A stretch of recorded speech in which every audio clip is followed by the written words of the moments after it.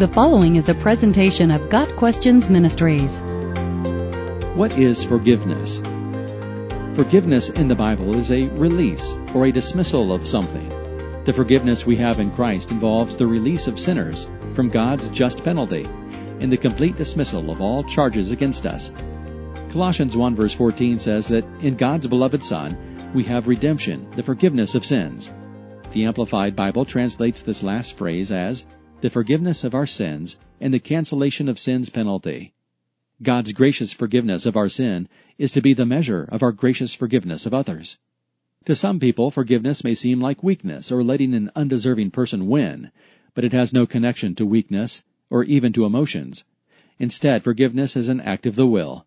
Forgiveness is not granted because a person deserves to be forgiven. No one deserves to be forgiven. Forgiveness is a deliberate act of love, mercy, and grace. Forgiveness is a decision to not hold something against another person, despite what he or she has done to you. What is forgiveness in relation to salvation? Forgiveness is an integral part of salvation. When Jesus forgives us, our sins, trespasses, iniquities, and transgressions are erased, wiped off the record. Forgiveness of sin is comparable to financial debt being erased.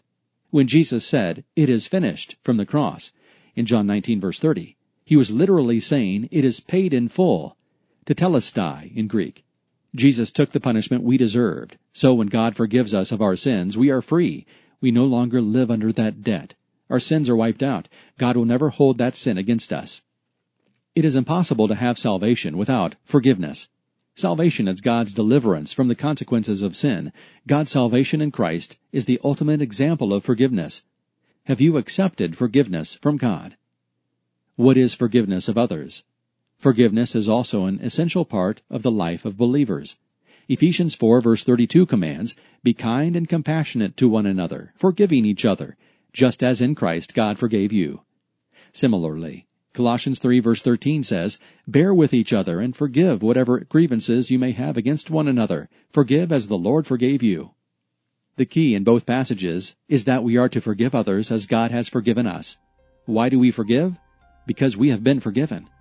The Bible tells us that we are to forgive those who sin against us. We keep no record of wrongs, but forgive as many times as necessary. Refusing to forgive a person demonstrates resentment, bitterness, and anger, none of which are the traits of a growing Christian. God promises that when we come to Him confessing our sin and asking for forgiveness, He freely grants it for the sake of Christ. Likewise, the forgiveness we extend to others should know no limits. Got Questions Ministry seeks to glorify the Lord Jesus Christ by providing biblical answers to today's questions. Online at gotquestions.org.